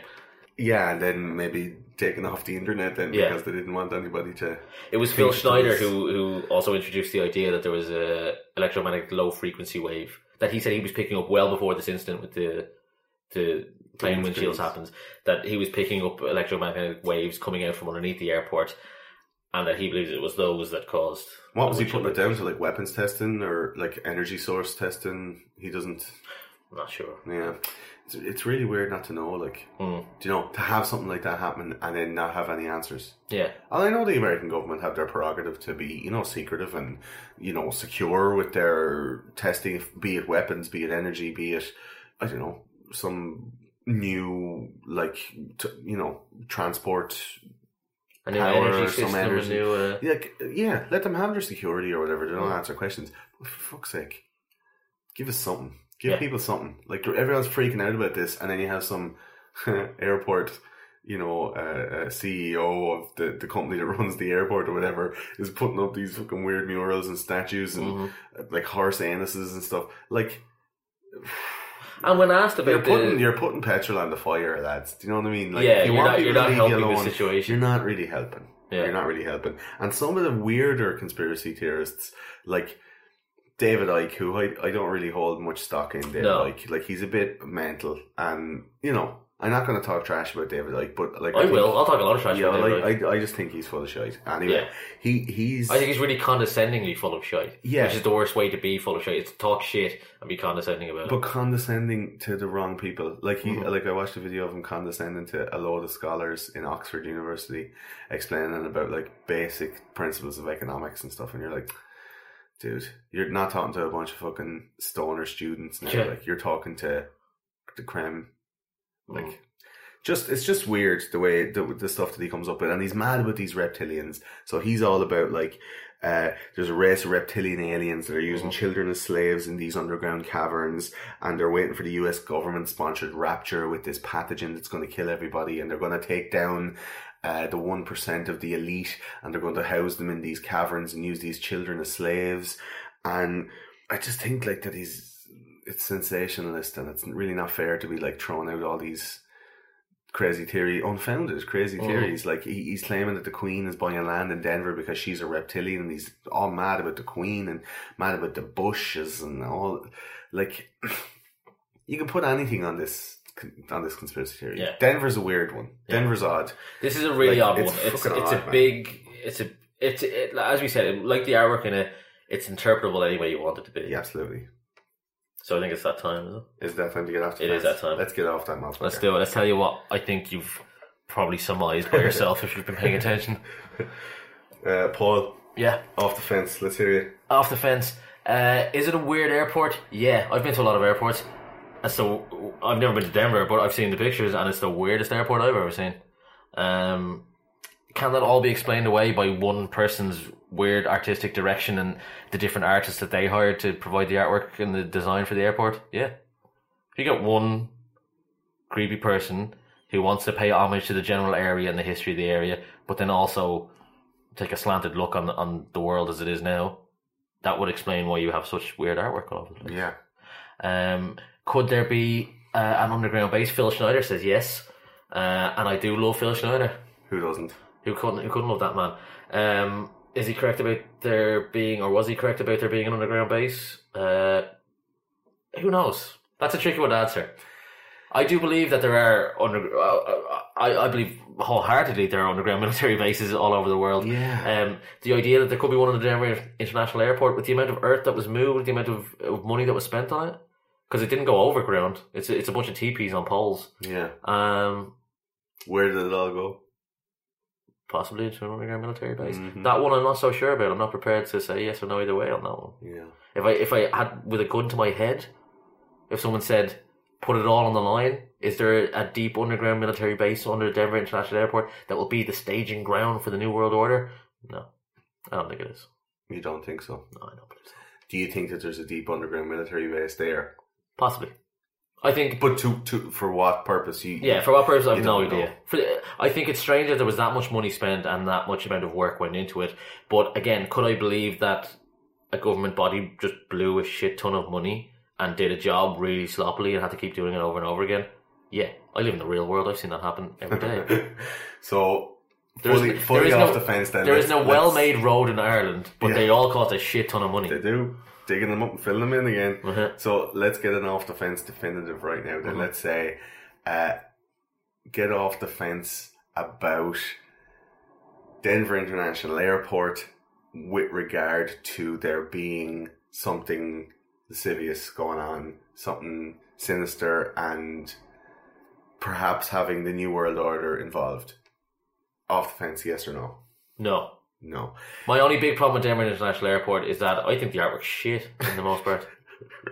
It's not good enough. Like, it's not that I find it offensive or I find it strange. I think it's just crappy artwork. I think the murals are crappy. I think the guy can't do hands. He can't even do faces that well. I think the horse doesn't look like a horse. I'm not glad it killed you. I just think you could have spent your time doing something else. You'd still be alive now. Yeah. I like the shape of the airport. I like the inlaid gold engravings and stuff. Yeah, they're nice. A nice touch. The floor plan's nice. Does it need to be that big? No airport should be too massive. I think that makes you feel really clinical. Any large airport you're in always feels kind of clinical and makes you feel small. Disconnected. Yeah, it makes you feel small and disconnected from the world. And that's not what an airport's supposed to make you feel connected with the world. Yeah. So no chance. Okay. So, Gordon? I have made my feelings clear, I think, through this whole podcast. Mm-hmm. But I definitely think something weird is going on at Denver International Airport. There is something weird going on, but the weird thing is most probably a lot of, inference on bad art and misinterpreted floor markings and the incredulous nature of people. That they can't believe that someone would make a $4.8 billion mistake, that they couldn't believe that a bunch of Freemason businessmen in like a pretty unindustrialized part of America. I mean, you're not talking about like Southern California, you're not talking about, Aspen. Yeah. You're not talking about New York City, City. You're not talking about like Chicago. Like Denver's pretty big, right? But it's not like super metropolis big. So for a bunch of guys to come together, like we all know about the property bubble and what those guys can do. Do you know that they can charge like triple, quadruple what's supposed to be charged? The markups and the margins. Margins, stuff on stock. Like this thing is worth this much, and this work is worth this much, and I think that 1.7 was padded out to 4.8 to possibly fill a load of people's pockets. 10 grand on a screwdriver. And they allowed the conspiracy theory to balloon into what it's become, which is like an anti-New World Order propaganda machine that's basically saying, we know something's going to happen, we can feel that human beings are a blight on the planet, and we're afraid that someone's going to pull a plug and exterminate us. And it's coming from a lot of people that probably have some low self-worth or that have some, some certain bouts of paranoia. Yeah, bouts of paranoia and bouts of, like, questioning their own reality and their importance. Not saying that all conspiracy theorists are... No, some of us are balanced. Are crazy. Yeah, some of us are balanced. Yeah. But some people are maybe looking in the wrong direction for the wrong reasons. And I know I was that person for a long time, looking at the numerology of George W. Bush's name that means like 666 and stuff like that. Like these really tenuous and far-reaching like stretches to make something fit, like to jam that square peg into that round hole just to be right. Like that they couldn't just realise that it was a bunch of businessmen that were lining their own pockets. Now, in saying that, a lot of earth moved. But it could just be digging up holes and filling them in again for money. And charging way too much for it. Yeah. The guy who owns those massive earth-moving machines that you were telling us about earlier on, that they'd never seen 7 of these things used ever. The biggest was ever 3. Yeah. And this thing had 7, which is like never, like world record breaking shit. Like, the guy who owned that company probably got paid a shitload of money. And he was probably one of the guys who was in on the building of it, going, yeah, well, let's fucking dig up all that, put nothing in it, and then fill in the hole. Do you know? Like, so what we're saying, Denver is a big money pit, really. That's all it's really. There's a giant money pit. Classic building, money down the drain. Like, it could be the fact that there are, underground military bases. There definitely are underground military bases in some sites. I don't know if Denver is one of them. Would they put these murals? Would they put this massive campaign of anti-propaganda, like these huge attention-grabbing symbols that are really on the nose for a New World Order extermination plan? Would they put that on top of a military base where that is the purpose of that military base? Like, it's like, setting off fireworks, and going, look over here, this is what we're doing. Yeah. Like, I don't think Jupiter's Delight goes that far, and especially not at that level of operation. Like this. But then some people say the best place to hide something is right in plain sight. Yeah, maybe so. But I personally, I hope. But hiding in plain sight, poking someone in the eye is a different thing. Yeah, it's Yeah, this is not subtle. I'm not too worried you'll be proved wrong. And when you look at the pictures on the website, people, it's not fucking very subtle. Like, this is really balls out in your hand, jiggling around. Do you know what I mean? Smell the palm of your hand later, but don't let anyone see you doing it. Yeah, just like fingers to the nose. Yeah, that's fucking conspiracy theories. Like, I don't think so. I'm off the fence on the side of no, I don't think there's a massive conspiracy here, only for the fact that maybe a few businessmen made shitload of money in the time when shitloads of money was to be made in construction. And they've allowed this conspiracy theory to grow up around this airport because it's entertaining for people to speculate on. It's, you know, entertaining for people to imagine what could be there. And while they're all the time looking at this conspiracy theory about reptilians and New World Order and the extermination of the human race, they're not looking at the very real conspiracy, not conspiracy theory, but the very real conspiracy of the housing bubble, property fraud, banking bailouts, and the movement of money and a fiat currency. Yeah. Like that there's corruption on a very real level. And these guys were committing that corruption, and it was obfuscated by, you know, extraterrestrials and New World Order and ineffable beings and, you know, this kind of shit. That's what I think about Denver anyway. So a fair consensus there, I think. Not so online. Again, you look online, the consensus swings wildly in the direction, but I don't know. I'm not going to say that I'm definitely right or definitely wrong. That's how I feel. The people who feel that it is New World Order, I'm not saying that those guys are dickheads or assholes or they're totally wrong. I'm just saying, question your sources. Yeah. Logic is not something that conspiracy theorists are really into, you know, but, you know, sources are really important. And to be able to infer information and state it as absolute fact from art is a fool's game. Mm-hmm.